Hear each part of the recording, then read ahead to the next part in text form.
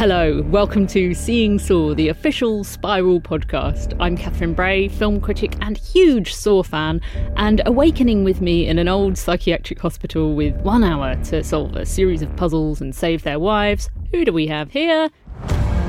It's Anna Bogutska. I'm a writer, occasional film critic, co-founder of the feminist horror film collective The Final Girls, and the president of the Strami Army fan club. I'm Charlie Shackleton. I'm a documentary filmmaker, occasional film critic, and in the opposing corner, Major Hoffmaniac. Happy to see his final appearance here in Saw 3D. Now, today's film might have been called Saw the Final Chapter, but even more chapters have been added to the bloody tome that is the Sawniverse. Spiral from the Book of Saw, a brand new Saw film, stars Chris Rock, Max Minghella, Samuel L. Jackson and Marisol Nichols, and it's out on May 14th, or if you're in the UK, that's May the 17th. But in this episode, it's the turn of the 7th instalment, Saw the Final Chapter, aka Saw 3D. There will be unorthodox dentistry, there will be fishhooks pulled gorily out of throats, and there will be spoilers. So if you're new to the franchise, we'd suggest not starting with the 7th instalment. Are you crazy? Go back and watch them in order, then have a listen to this ep after you've seen everything up to and including Saw 3D.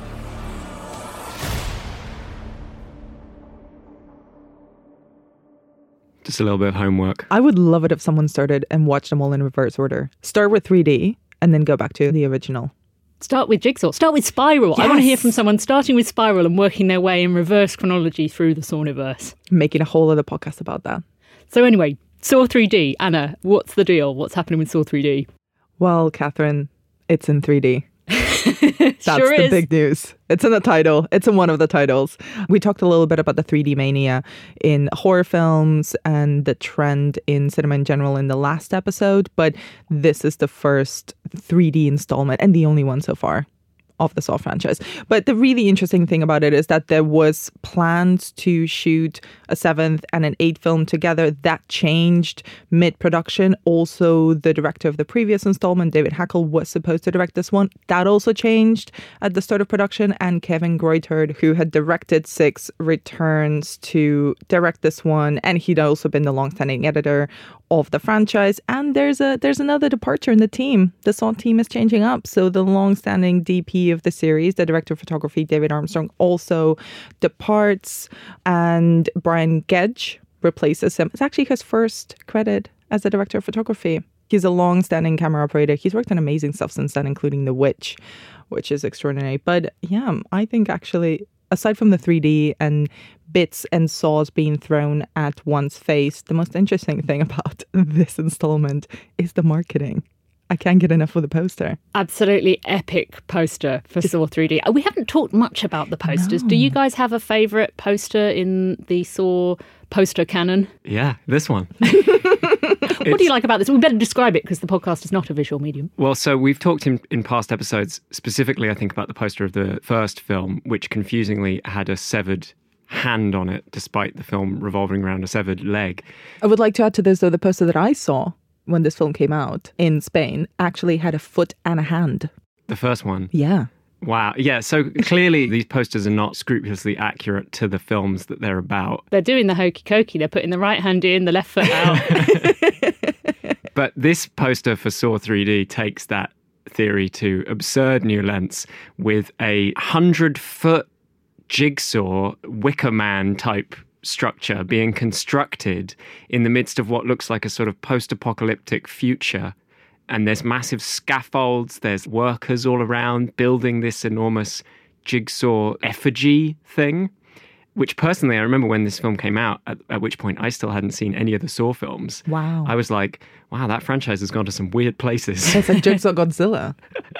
I would have watched a sort of Mad Max post-apocalypse Saw film where Billy the Puppet is worshipped as a god in some kind of post-civilization wasteland. I think that would have been fun. Yes, and also, even as I said it, I genuinely want to see Jigsaw battle Godzilla in some sort of weird meeting of the franchises. Or maybe it will be paid off in a future installment of the Saw films, because they've got form for that. The third film, I think we've got teeth on the poster. Yes. And teeth don't really come into it until Saw 3D. We'll come on to that when we talk about Trap. I do love also the poster for Saw 4 where it's Jigsaw's head on a scale. Yes, Very, that's the very cool. autopsy reference, I guess. They would have weighed Yes. his brain in the autopsy, not that we see that in the film. We don't, but I think that's one of the ones that best plays into what the films are about, because the killing of the main antagonist is a really baller move in 3. So the poster for 4 is, I think, fantastically plays into that. It's great. It's like the poster functions as a little deleted scene or special feature. Or in this Again. case, a massive deleted scene that would have changed the arc of the film quite considerably. Release the Jigsaw Wicker Man cut, is that what you're saying? And I guess before we gather around to discuss our Jigsaw-related personal trauma in a group therapy session, we'd better do our classic recap from Charlie Shackleton, our plot bot. You weren't prepared for me to call you a plot bot. I mean it in an entirely complimentary way. Thank I you. don't think you did. I did, I promise you. So, somewhat upturning the recent habit of the films opening exactly where the last one left off, Saw 3D opens where the first film left off. And we even see a little flashback clip to the end of that first film, the very famous twist with Jigsaw revealed to be in the center of the room, having been playing a corpse. And then we cut to the immediate aftermath with who but Dr. Lawrence Gordon, our old friend, who we haven't seen for many, many, many films, well, 7, crawling away from the bathroom in the first film and finding a hot pipe and cauterizing his leg on the pipe in order to stem the blood loss. From there, we cut to something perhaps even more startling, the franchise's first ever fully fledged exterior scene, which you don't really realize until you see it in this film. Like, pretty much the entire franchise up until now, like 10 hours, 14 hours, whatever it's been, it has been indoors, mostly at night, with, I think, maybe tiny little exterior moments, often which look like they were still shot indoors. Mostly people walking into cars. Yeah, Yeah. getting into a car. Maybe they're standing in like a car park for 5 seconds. Here, we find a trap playing out broad daylight in an exterior setting, namely a kind of public square where these characters we're introduced to called Brad, Ryan, and Dina awake in a trap that's being held in the window of a hardware store, I think. And maybe we'll talk a bit more about the trap later, but we see that play out, not entirely clear when that's happening. And then from there, we cut to where we left off at the end of the last film, Saw 6, with Detective Mark Hoffman having just escaped the reverse bear trap that he'd been put in by Jill Tuck. And he screams and his mouth's all tore open from where he escaped the trap. Jill Tuck sees this unfold. She's just left the room thinking that she's successfully killed him, and she runs away in fear. And she goes to the police, where she tells them that she's only willing to speak to our new friend, Officer Matt Gibson, who everyone will refer to throughout this film as though he's a long-standing character, but we meet in this film, Officer Matt Gibson. But we Hello, recognise Matt him Gibson. from Final Destination. He gets one of the best deaths in Final Destination with the old bathroom light wound round the neck and the soap and the Yes. feet. That Indeed. particular death, which is very nice. Nice to see him back in a horror franchise. Yeah, Son of a he sort of bedroom. has trap form, in fact. So Jill tells Officer Matt Gibson that Detective Mark Hoffman is a Jigsaw apprentice and responsible for some of these recent traps, and Gibson agrees to take her into police protection. Meanwhile, on the set of a daytime talk show, we meet Jigsaw victim Bobby Dagan and his entourage, his publicist Nina, his lawyer Suzanne, his best friend Cale, and his wife Joyce. And Bobby Dagan, having survived a Jigsaw trap, we're told, is now using his survival to create a sort of self-help empire. He's written a book, he's going on talk shows, he's trying to be an inspirational figure. Meanwhile, Jill has a dream that she's in a trap and dies at the hands of Hoffman. Turns out it's just a dream. But in the real world, a group of neo-Nazis, Evan, Kara, Dan, and Jake, really are in a trap, which they fail to escape and are all killed in various gruesome ways, which I'm sure we'll discuss later. At that crime scene, the police find a message has been left for who but our old friend, Officer Matt Gibson. Everyone's talking about Officer Matt Gibson in this film. And alongside the message is the reverse bear trap that Hoffman escaped, which of course is covered in Jill's fingerprints, given that she was the one who put it on his head. Bobby Dagan attends a Jigsaw survivors group with a TV camera crew, attempting to leverage his celebrity in that world into more fame for himself. And he receives a sardonic, slow clap from Dr. Lawrence Gordon, who's also at the meeting and very skeptical of Bobby's attempts to sort of leverage his survival. And it's lovely to see Cary Elwes back as well. He's looking good. Hasn't aged a day. Some lovely big acting from the back of the room. Yes. Also, we love Dr. Lawrence Gordon being a troll. And he is. That night following the meeting, Bobby is kidnapped and wakes up in a cage where a video message from Jigsaw alleges that, in fact, Bobby is a faker. He was never tested by Jigsaw, and he's made the whole thing up for fame and fortune. Of course, now that's going to change because he is going to be tested in, you guessed it, a series of traps leading to his kidnapped spouse, as is Jigsaw's wont. Be careful what you wish for. Mm-hmm. Officer Matt Gibson takes Jill Tuck to a safe house and confronts her about the reverse bear trap covered in her fingerprints. Meanwhile, Detective Mark Hoffman offers via this video message to stop Bobby Dagen's game in exchange for the police handing Jill over to him, but he's rebuffed by Officer Gibson. I can't remember how he's explained his old scar down his face from having half of his face ripped apart by the bear trap. Well, they know he's Jigsaw at this point. They know he's a Jigsaw apprentice at this point. So that's the one, yeah. It doesn't really matter. Surely at this point he's promoted to something higher up than just an apprentice, right? Yeah, he's essentially the reigning Jigsaw at this point. Jigsaw emeritus. Exactly. I must say, actually, Detective Mark Hoffman is looking fab in this film, I thought. Very chiseled. The kind of grubby look is working well for him. He's lost his page boy haircut from the previous one.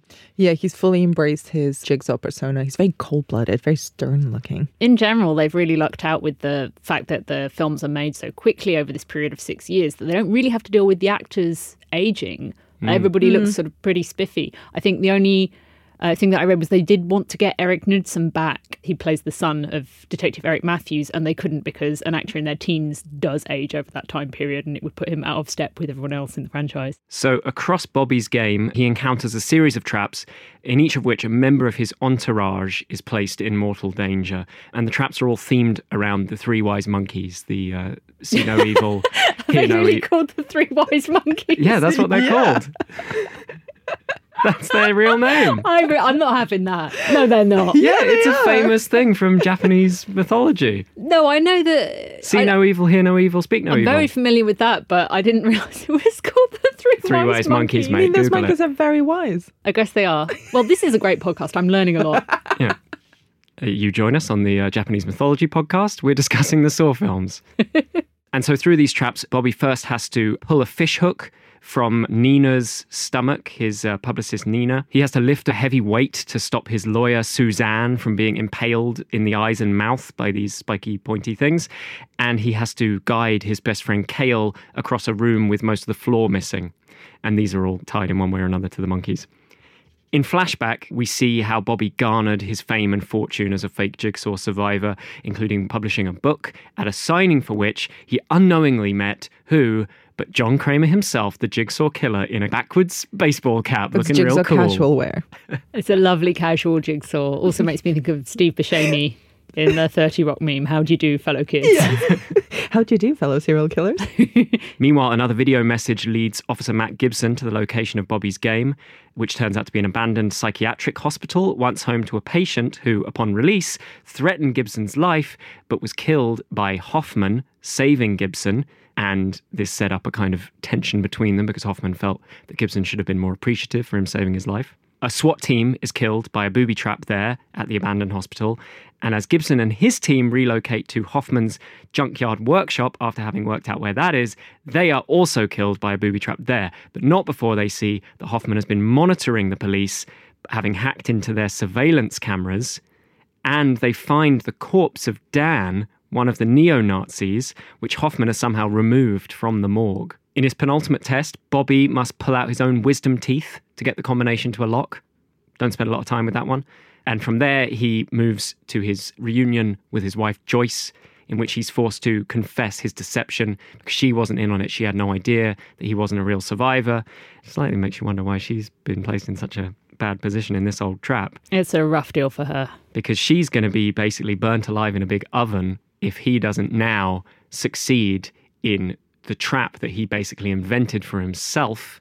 It's sort of like one of those fairground claw crane games where you have to hook the toy and get it into the box, but he has to hook himself through his pectoral muscles and hoist himself up to where he can connect these two extension cords. I wish he was on the end of a gigantic mechanical claw like at a fairground. That would have been fun. Anyway, he fails because unfortunately the hooks tear through him and he falls to the ground and his wife Joyce is burned alive. We cut to the morgue and find who but our old friend, pathologist Dr. Adam Hefner. Your fave. My fave. But very sadly, what happens next? He goes to unzip the body bag, presumably to find old neo-Nazi Dan inside, to do just a routine autopsy on Dan. Just doing his job. Exactly. Just doing his job like he always has. Diligently.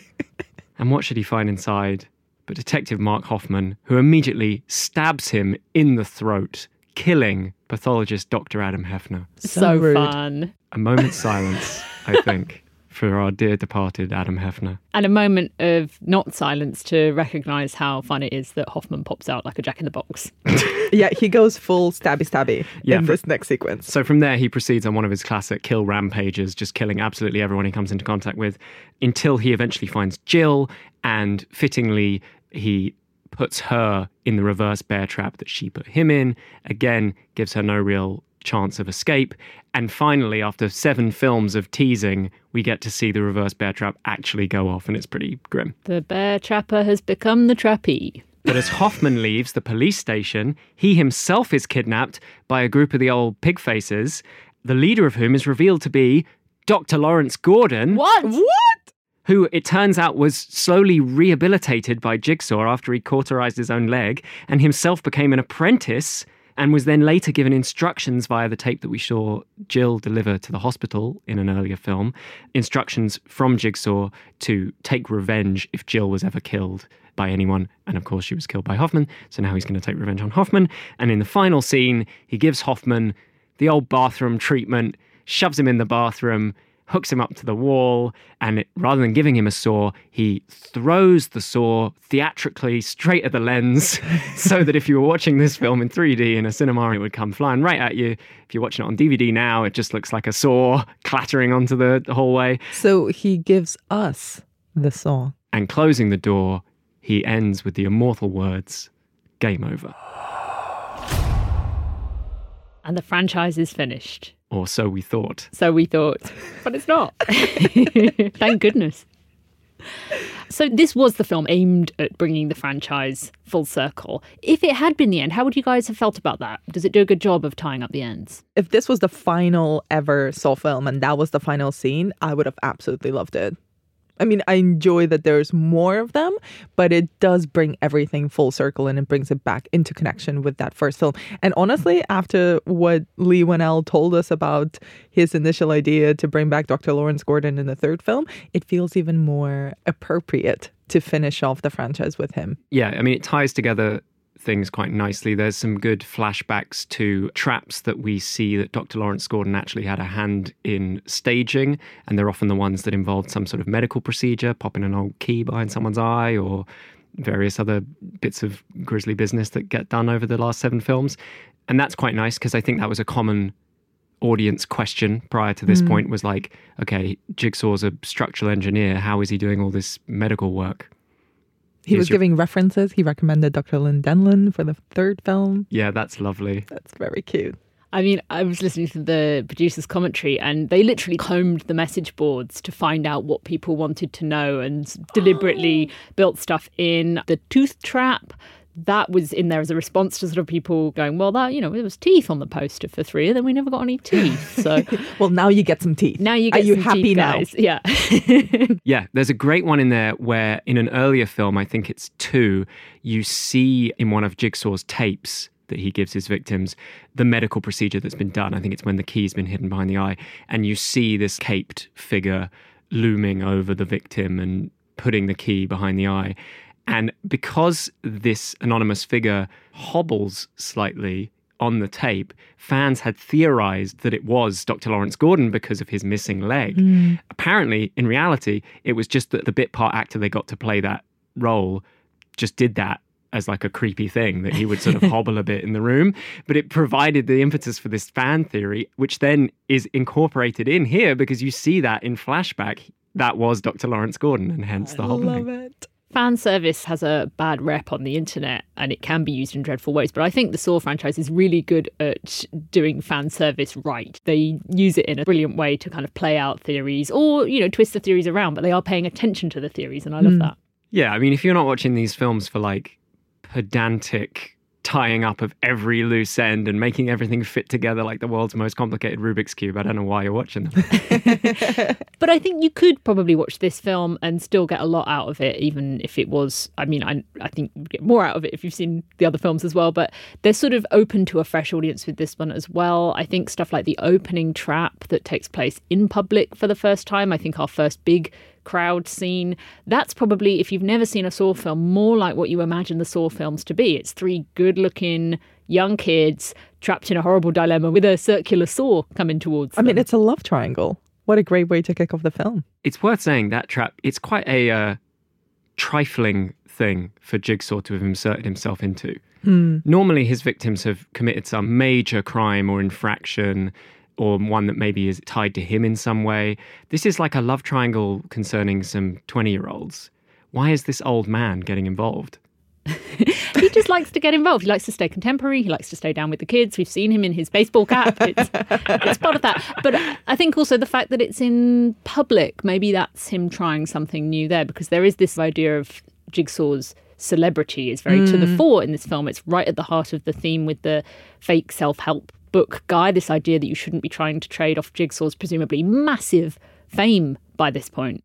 Also, we say it's Jigsaw, but of course it may be a Hoffman trap. The precise location of this trap within the chronology of the films is never really made clear. Yeah. No, it's not really clear. It does feel much more like a Hoffman trap, to be honest. You could easily write in some backstory where one of the guys used to date Hoffman's sister and maybe dumped her, or there's some sort of Hoffman bugbear in there as well. Or maybe the girl is the daughter of a girl who dumped him in high school, some sort of contentious relationship like that. Exactly, something like that, probably going on.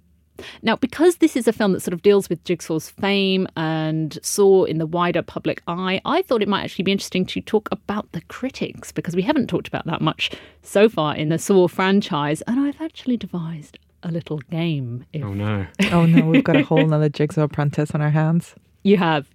So the premise of the game, I'm going to read you a quote, something that somebody wrote about a Saw film, and you have to guess which Saw film this quote from a critic's review is referencing. Excellent. Okay, so this first quote. Perhaps you enjoyed 7.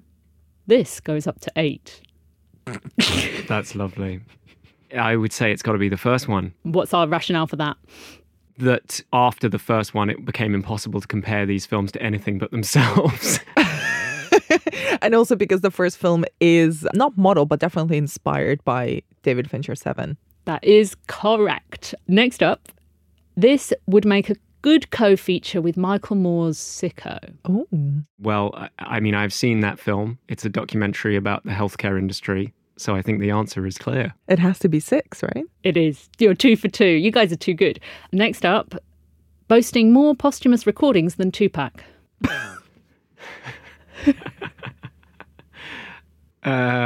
Very good. 4. That's where the tape comes out the stomach. That is correct. You're good at this. Thank you for engaging with me in this game. You did incredibly well. Now, something else I want to talk about in relation to Saw 3D, which the franchise does for the first time, is taking us outside of strict reality.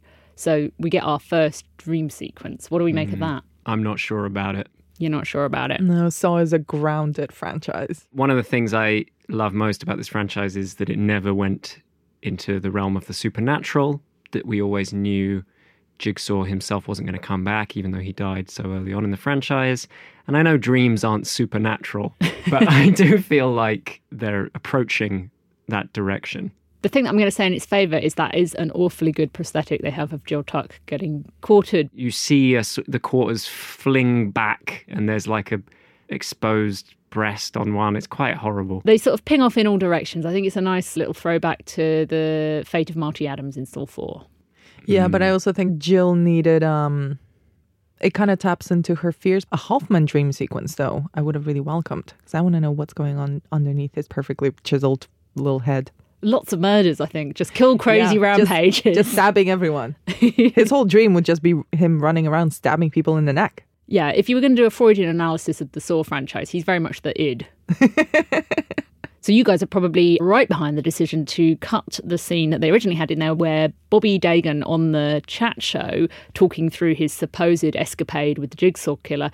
They actually shot a version of that where we see that unfold in a Rashomon-like scene with his lies playing out on screen, but it's all shot in a very sort of like different style. So you kind of would have known that maybe this is something this guy is making up as he's going along. Did they shoot it? It's on the DVD, yeah. Oh, have a look. I'll be steering well clear. It's fun as a curio, I would say. Because already there's the scene where during the survivors meeting, which we should talk about because I think that's a great scene, but there's a moment where a survivor we've never met before alludes to her trap and we see like a tiny little glimpse, flashback of it, without any of the context about what exactly they were meant to do or what the stakes were. I mean, we see them dangling over these engines, so it's pretty clear what the stakes are, but already that's in uncomfortable territory for me. I think if we're doing a trap, we have to do it properly. We can't have little fleeting glimpses. Yeah, because the criticism, I guess, from people who aren't fans of Saw would be that, you're just watching people be pulled apart in inventive ways. And to that, I would say, no, absolutely not. It's about the logic of it, and we need to know what the puzzle and the stakes and the terms of the trap are. And we don't get that, as you say, with the glimpses of like different victims' traps. Yeah, so actually including those little glimpses, especially when they're not true, when they never actually really happened. Especially because the true pleasure of the survivors meeting is seeing all our old favourites back in the room. All our old friends are back. From previous Simone is traps. back. Love it. The Pound of Flesh girl is back. Tanedra Howard, the winner of Scream Queens. She's still not happy about having to have cut her own arm off. No, and fair enough. Fair enough. Yeah, I wouldn't be. Dr. Lawrence Gordon is there in the background. One of the things I like about that is that, of course, you realise in universe, Dr. Lawrence Gordon wouldn't be like a particularly significant Jigsaw victim. His trap, the bathroom trap, in a world where the pendulum trap exists, would just be a kind of low-key Jigsaw trap. Obviously, it's very significant to us because it's the trap from Saw, and he's the protagonist of the first film. But it's fun to see him just sidelined. Like I think Bobby Dagan even says, oh, he's just some guy. He's been here even longer than I have. Yeah, but he's the original. But you can get that resentment in Cary Elwes' performance as well. He was like, I was here before all of you were trapped. I was the OG trappee. Yeah, and he's also, to be fair to him, he has the distinction of having been in the frame as a possible Jigsaw killer. He's probably the only one of these victims who was arrested as maybe Jigsaw, which, as it turns out, they were right on the money. He had that in him all the time. It's also a very different looking Saw film, obviously because of 3D. When you shoot in 3D, you need to really brighten up the image. I'm talking like I'm a cinematographer. This is obviously all stuff I've just read about 3D filming technique, but it means that they have to really shift from that classic Saw green, murky, rust palette. How do we feel about the new and brighter look of Saw 3D? I want to go back into the darkness. The darkness in her soul is drawing her back into classic Saw aesthetics. It's fun to see the opening trap be out in public and on display in that way. Obviously, it begs a few questions about exactly how this public Jigsaw trap was set up with no one witnessing it. But I do miss the green. I miss that pure, deep, dark green. Now, before we get into the traps of Saw 3D, we're very happy to have an interview with the guys who decided to open the Book of Saw in the first place. Producers Oren Coolers and Mark Berg took a chance in the early 2000s and funded a little film called Saw. And now, 17 years later, their baby is still going. I sat down with them to talk about Saw's origin story and its future. I am so excited to be here today with the guys without whom the Saw franchise, as we know and love it, quite simply would not exist. It's Oren Coolers and Mark Berg, the producers of Saw. Welcome to the podcast, guys. Hi, I'm Mark Berg, Oren's partner.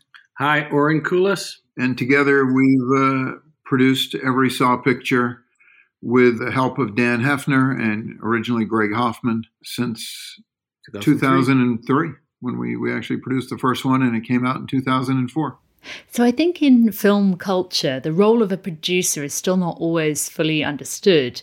But with the Saw franchise, you guys are really the point of creative continuity, even more so than any of the directors. Like even someone like Darren Lynn Bousman with now 4 films to his name, or Kevin Gruyter with his 2 directorial credits and editing them throughout.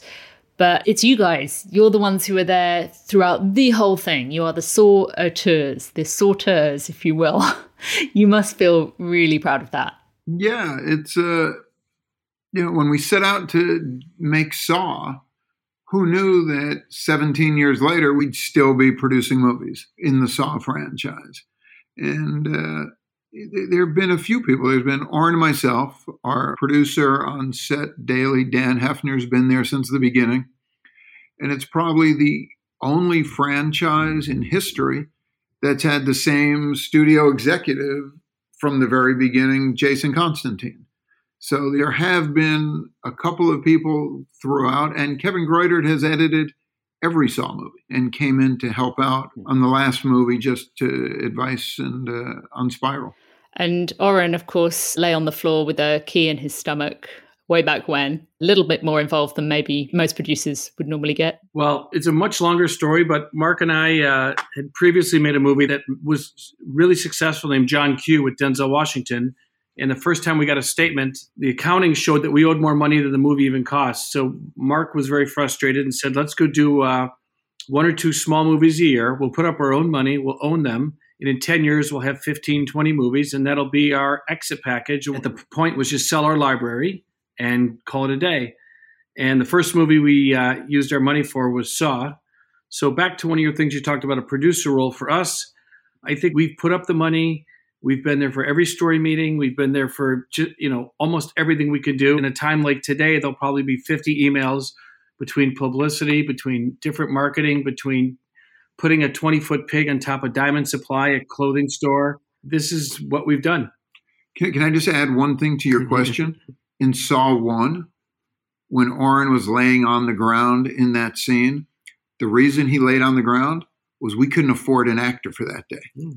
Right? We made Saw 1 with so little money that every penny was accounted for. And we were like, wait a second, we need a SAG actor who's going to cost $1,000 for the day. I think Oren was like, screw it. I'll lay on the ground. I'll do it. Let's save the money. I was like, done. and by the way, Shawnee Smith was so sick during that. It's such a testament to her. And the funny thing is, years later, we started using a head trap for promotional things in a couple of different movies. And we decided to make a replica just in case. Well, the replica weighs like a few pounds. The one that Shawnee put on her head for a day of filming weighs like 20 pounds. I never realized it. And one day Dan Hefner handed it to me. He said, you should have this. So it's the only piece of memorabilia I have, but it weighs so much. It was made by James and Lee back when they were in Melbourne, and they made it out of steel and, glued bits of like a gauge on the side. It was a school project, but they built it out of steel. And now obviously the one we have that we've used in different bits and pieces in movies is out of aluminum and weighs about 20% as much. Did you end up getting Shawnee's chiropractor bill? No, I'm telling you, she was gray when she shot that day. The day she did the Me on the Floor, I'm telling you, she was gray. But we were at 18 days. We couldn't afford to lose a day. So she was a total trooper and plowed through it. I'd love to ask you to cast your minds back to Saw Year Zero. There's these 2 Australian 20-somethings. They're not long out of film school. I'm imagining you're in the Twisted Pictures offices and they've sent you a tape of their short. You like it. You want to meet them. Well, they were flying over to take meetings, but mostly for development. It's someone to buy their script and give them some money and tell them to rewrite. I don't really think, according to James and Lee, Mark can tell you our meeting. I don't really believe that they thought they were going to be handed a greenlit movie when they came into our office. No, they came into our office. They had landed 2 hours prior. They checked into the Hyatt on Sunset, a less expensive hotel. They took a cab because there were no Ubers back then to our office. We're looking at these kids that don't look older than 20. I think they were 24, 25 at the time, but they looked like serious young kids. Neither one of them looked old enough to shave. We're like, okay, so you want to star in the movie and you wrote it. You want to direct it and you helped with the writing. And we looked at each other and we're like, if you guys can do this for $1 million, your movie's greenlit right now. And they both kind of looked at each other like they were in shock. They then went back to their agents. And the agents were like, whoa, we have so-and-so who wants to buy your script for $200,000. It was a company called Gold Circle that did My Big Fat Greek Wedding. And they're like, we'll develop the script and we're not sure, about who's going to direct it, but we'll pay you. And I think they actually upped their offer to $250 for the script. And James and Lee decided that they'd take no money or scale at the time, which was a hell of a lot less, and go with us because we guaranteed them they'd be in production as quickly as they could. And I think literally 6 weeks later, 2 months later, we were actually filming. And I think it took 2 months and it would have been 6 weeks because James and Lee had to go out of the country to come back in to get work permits. And when James left the country, they then wouldn't allow him back into the country for a couple of weeks. He's a Malaysian birth and Aussie citizen. And for whatever reason, even in 2003, that knocked the customs out of whack. So he literally prepped the movie. He was in a hotel room in Ottawa, which is the capital of Canada. So he's in a hotel room in Canada and he was prepping, but it wasn't like it is now where you can FaceTime. We were sending these little tiny clips or pictures over the email of a shot of this is what the bathroom is going to look like. And casting, we cast the whole movie with him in Canada. With him not even here. But it wasn't like it is now where we can do this. In 2003, we couldn't do any of this. It's kind of the ultimate dream. I mean, it must have felt like they were on a hidden camera prank show or something when you're like, we're going to make your movie, followed by the ultimate nightmare. It's your first film, but you don't really get to prep it. Well, Lee was here, and Lee and James obviously made the short together, and they're very simpatico. Lee got right back in. So Lee would talk to James hours a day. So the good news is at least James had, not that he couldn't trust us, but at least he had Lee, who he spent so much time with, and shot the short and wrote it together. So they really are partners. I mean, they did that movie together. I mean, James directed it, but there wasn't a decision that Lee was not part of.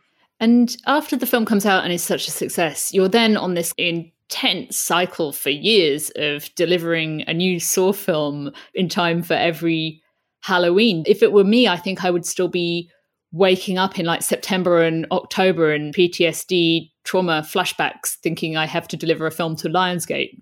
The truth of the matter is we never actually took any movie for granted that it was going to work. So the very first time we would think about the sequel would be the day after the movie was released. So the movie would come out Halloween. That Monday, Oren and myself would sit down with somebody from Lionsgate and we go, okay, guess what? It worked. Let's talk about a sequel. Sometimes there was one movie we didn't really, our partner Greg Hoffman passed away, and we didn't have our first script meeting until Sundance in January. We started shooting in May, and this was Saw 3, and the movie came out in October. But, I mean, it was insane. I mean, Lee actually, who wasn't really going to, jumped into the screenwriting of this because we literally had no time. I mean, we were going day to day. It was like January 20th, we hadn't even started. We had an idea, but that was it. I mean, Dan Hefner was prepping a movie without a script. Yeah, without a script. He was prepping a Saw movie the same way he would be doing a Saw movie, like Saw 2 and Saw 1.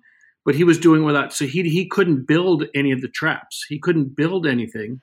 And I love that you have this ensemble of creatives that by and large keep coming back and heads of department get to direct. I think that's wonderful. Almost feels like repertory theatre collective approach. David Hackle was our production designer starting in 2. You know, Saw 1 was shot in LA in a warehouse. Starting in 2, we've shot in Toronto. So David Hackle, Kevin Greuter is one of the only constants.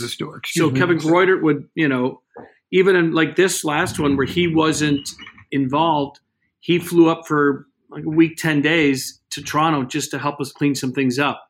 David Hackle probably came by 3 or 4 times. And I know Dan used him extensively. David was in the middle of directing a movie, but he would pop by and just give us tidbits of advice, or this is what I would do. I mean, 8 movies later for him. I love Hackle's work. Stuff like bringing his kid's idea into Saw 5, just fantastic. Yeah. And Darren, I guess, to do 3 films and then come back for Spiral. Did you guys feel like that was quite a coup, getting him back because he's a bit of a fan favorite? Yeah, listen, Darren. He's like your little brother. Right? Darren's like our kid brother. We love him. He's complicated. He's a really, really good shooter. And we thought we had a really great script. So once we had the script worked out with Chris Rock and our writers, we kind of like, okay, who are we going to get to direct this? And we met a couple of the young, hot directors that Hollywood was talking about. And then Darren called us up saying, what about me?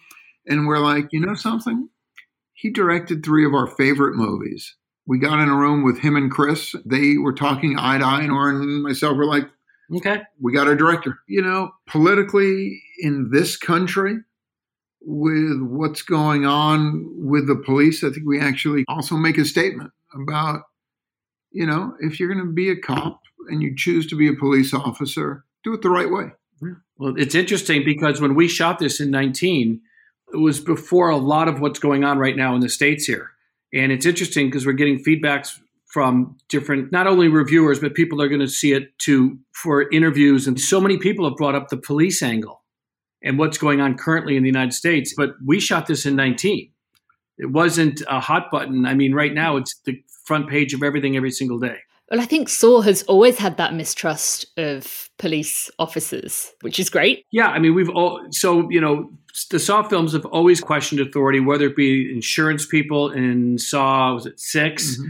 There's always been a collective mistrust of the man.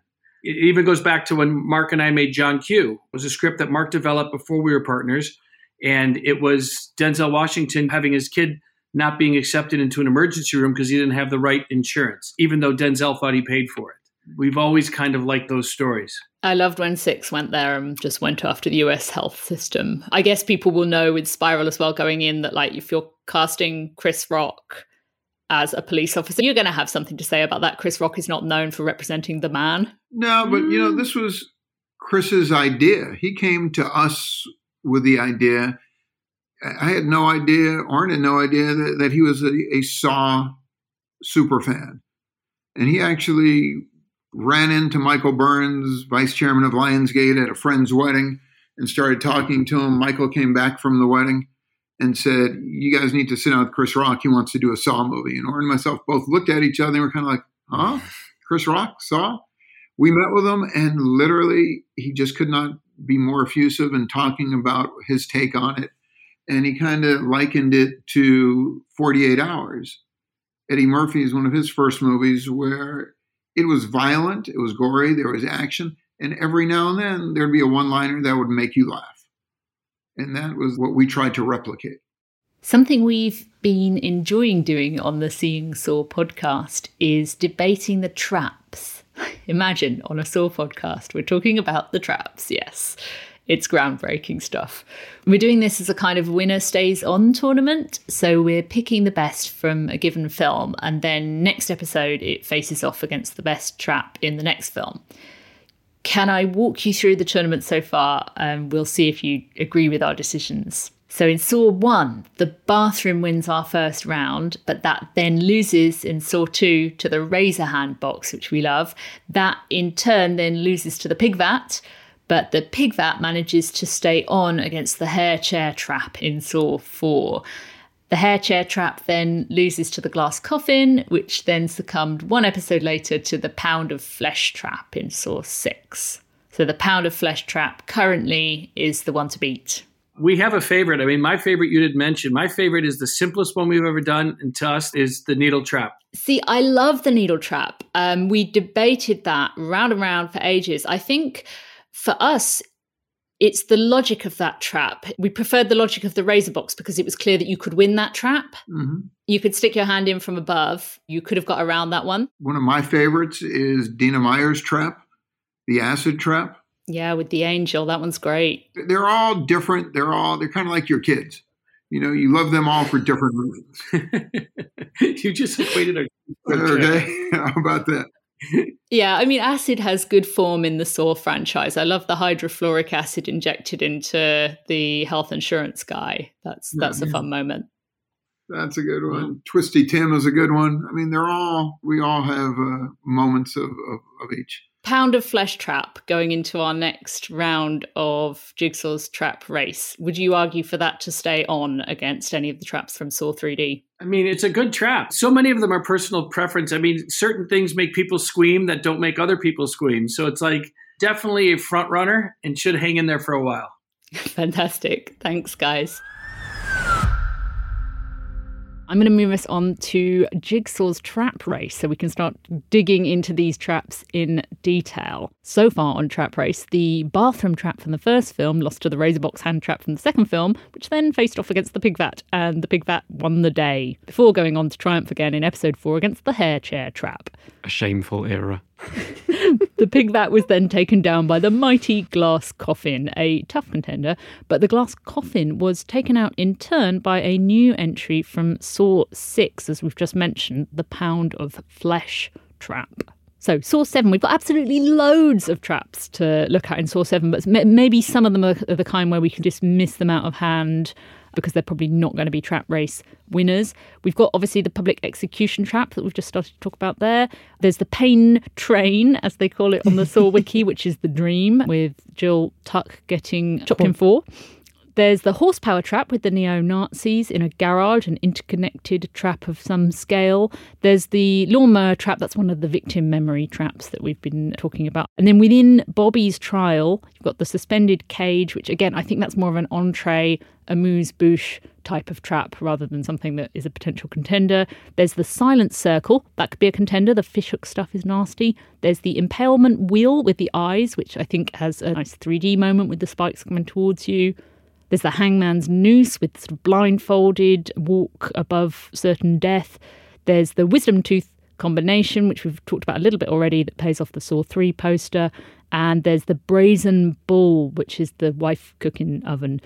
There's also a couple of booby traps, the sentry gun trap and the cyanide box. I don't think that we're going to go for either of those. And then finally, probably is a contender, the reverse bear trap. Finally getting to see that pay off after 7 films. Successful reverse bear trap. Core. Core. The film's only 90 minutes long. It's traps. Back to back traps. Absolutely thick with traps. I think we can, speaking for myself at least, I think we can immediately lose the traps that don't actually take place. Absolutely. The dream traps. The dream trap and the trap that we only get a brief little glimpse of in a flashback. Yeah, the lawnmower trap. I think we can lose that. Yeah, we can lose that. Okay, consensus on losing the dream traps and the pain train. The pain train and the partially glimpsed victim traps. So I think maybe we could talk about the first 2 major traps together because they're both sort of public to a degree. I mean, one is public in that it's surrounded by people. The other one, again, takes place outdoors at a tire yard or something, and they contain multiple victims who are sort of locked in place and whose fates depend on one another. But they're also polar opposites in terms of, like, the opening trap in the window of the hardware store is perhaps Jigsaw's least progressive trap, given that it centers on this dreadful woman who has been having an affair. And then the next one is perhaps his most progressive trap in that the neo-Nazis are being punished just for that reason alone. And in fact, he snarls on the tape, "You and your friends are all racists," which is just a nice, simple Jigsaw assessment for once. It's not like, oh, you lived next door to me and once I heard you ripping off a car salesman and blah, blah, blah, blah, blah. Like, just a straightforward character flaw being justly punished. And he's got his classic bit of wordplay about race and skin and gluing the neo-Nazi skin to a car seat. And I think I always like it when there's a thematic through line in a Jigsaw trap. The problem for me with the Nazi trap is that the manner of death that awaits the 4 Nazis is very complicated and pleasingly baroque. But the actual thing that the main one has to do to avert their deaths is just like reach forward and pull a lever. And I know it will like tear his skin off or whatever, but I don't know, it's just a bit bland. He was going to survive originally. He's played by Chester Bennington from Linkin Park. R.I.P., yeah. Who had to make it back, I think, to LA in time, and they ran out of time, and in the end it was like, oh, well, he can't survive because we ran out of time with Chester. Wait, wouldn't it take less time to survive? Because they wouldn't have to fling him through the window and pull the other bloke's face off? He was supposed to be on the floor, like, moaning afterwards, after going through the window. I mean, it would have been great to see his character learn from that experience, completely turn his back on all his Nazi ways, and be featured in that group survivors therapy session. He could have had some personal growth. It would have been nice, yeah.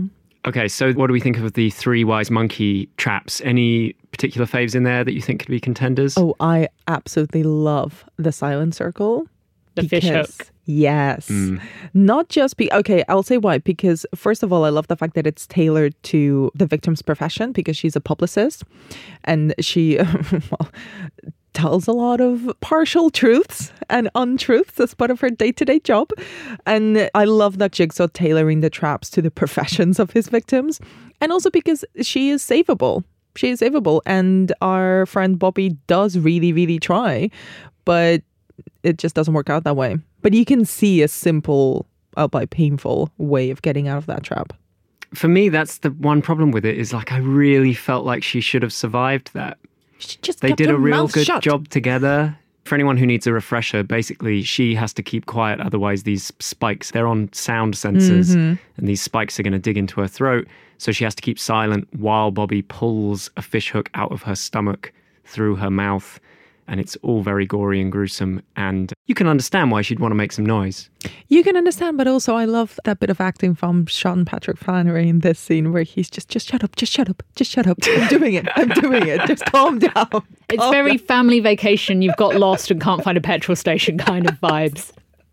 I like this one. I think it's my favourite of the 3 wise monkeys linked traps. The blindfold one is fun, but it sort of maybe isn't classically Saw for me. The idea that you might fall down. It reminds me of that kids' show Nightmare or a Crystal Maze type thing. I think we're more in that kind of zone. And then the one with the impalement and the eyes, my only beef with this one is why is it coming for her throat as well? And also the throat spike is on the same vertical axis as the eye spikes. I think by the time it's gone kind of 2 inches into your eyes, the throat one is still sort of barely touching the back of your throat. So it's slightly weird trap to me. It feels like the throat one shouldn't be there. It should just be eye focused. So for me, that one with a slight conceptual tweak could have been great. What about Bobby's trap that he's brought upon himself? He does put hooks through his pectoral muscles. But he also lied and made a fortune based on a lie. And then he's getting taught a lesson. Okay, so he gets some ripped pecs. Fine, whatever. He also gets what I presume is just a really, really great core workout as he tries to solve that trap. And I bet knowing him, this guy is going to then go on and actually write the book for real. Oh, what a follow-up. He's going to be on that redemption circuit that people do of getting caught out in a massive public lie and then they do the book about how they've learned from their ways. Yeah. He's going to do that and he's going to get famous all over again. I survived Jigsaw again. This time for real. The reverse bear trap finally paid off. What do we think? What a relief. Just a relief? No more than a relief? The catharsis. No, I mean, it's great, obviously, to see that. That being the inside of Jill Tuck's face. Yeah, with a big flappy tongue in the middle. It looks mad in a very pleasing way. It looks like in Beetlejuice when Gina Davis is trying to spook people. It really does, yeah. It also looks like those vampires in Blade 2 as well. I have to say my favourite thing about that whole sequence is, I mean, you talked on a previous episode about the fact that Detective Hoffman doesn't really flinch ever. He's a real one for walking away from an explosion, just very sturdily. Stoic.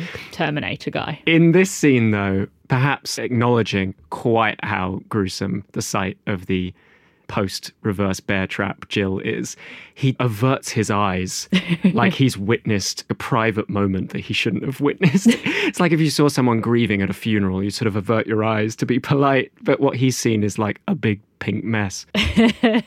Yeah, I mean, I think it is great that they did manage to pay off the bear trap. I would give it lots of points for that. And again, if this was designed to be the final entry into the Sawniverse, what a great way to finish it off, right? Yeah, absolutely. Start to finish, all about the bear traps. So what are we saying for Saw 7, Saw 3D, Saw the final chapter, the winning trap? For me, it's the old speak no evil, gotta stay quiet while the fish hook gets pulled out of your stomach ruse. The old fish hooks. The silent circle.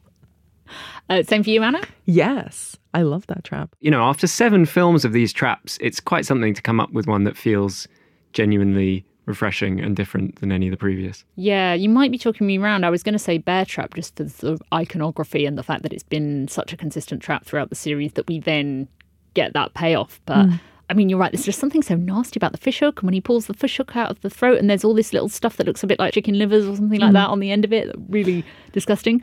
Nice to see Jigsaw using a bit of more modern kit as well with the LED sound sensors. I thought you meant fishhooks. I was like, those have been around for a while.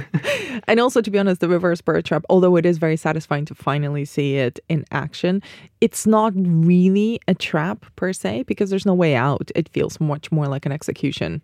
Yeah, no, you've sold me. You've sold me on the old fish hooks. So, fish hooks versus our previous winner, the pound of flesh trap from 6. What are we saying there? Because, I mean, they're both nasty. They're both escapable. One is an oppositional trap, the pound of flesh. It's who can cut off the most flesh in order to trip the scale and survive. And fishhooks is collaborative. It's Bobby trying to save his publicist. I think for me, the pound of flesh is still just so strong, so disgusting. Such a great performance from Tanidra Howard. Pure Saw. Pure Saw. And I think they've thought it through from every angle. Like you say, it's oppositional. It's a very sparse setup. Everything's bolted down. You can't really do anything except sacrifice a part of yourself. It's classic Saw. I'd have to agree. Pound of flesh it is for me too. I think we have to wrap up there. Pound of flesh, the winner of Jigsaw's trap race. So, Charlie, what have we got to look forward to next when we'll be chatting about Jigsaw, 2017's Jigsaw? Well, it's a whole new approach to the Saw franchise. And by that I mean a new aspect ratio. Anna, anything other than the aspect ratio that you're looking forward to talking about for Jigsaw? Oh, I'm looking forward to a laser that can cut through bone and flesh like butter. If you're also a survivor of Jigsaw and made it through these films and are excited to play yet another game, then you are in luck. Spiral from the Book of Saw is out on May 14th or the 17th if you're like us and live in the UK. Thanks so much for listening, and please remember to rate, review and only write a self-help book about surviving one of Jigsaw's games if you really have survived one of Jigsaw's games. Seeing Saw is a Little Dot Studios production for Lionsgate. The show is hosted by Catherine Bray, Anna Bogutskaya and Charlie Shackleton. It is produced by Jake Cunningham and Harold McShield with production support by Ellie Aitken. And we're edited by Content is Queen.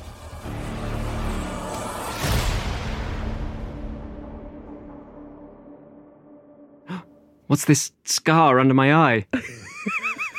Anna, I think we're caught in Catherine's trivia trap. Again? Is there a new dimension to Catherine's trivia trap? Catherine's 3D trivia trap. Yes, guys, are you ready for some 3D trivia? The trivia itself actually isn't 3D, but anyway. Saw 3D features 25 gallons of blood. That's about 113 litres. I was trying to visualise how much that actually is, so I went onto an energy-saving website. The average dishwasher uses 15 litres of water to complete a wash cycle, so you could do about 7.5 dishwasher cycles using all the blood from Saw 3D. Put it another way, you could flush the toilet 12.5 times, or if you have an energy-saving toilet, you could flush the toilet 18 times using all the blood from Saw 3D.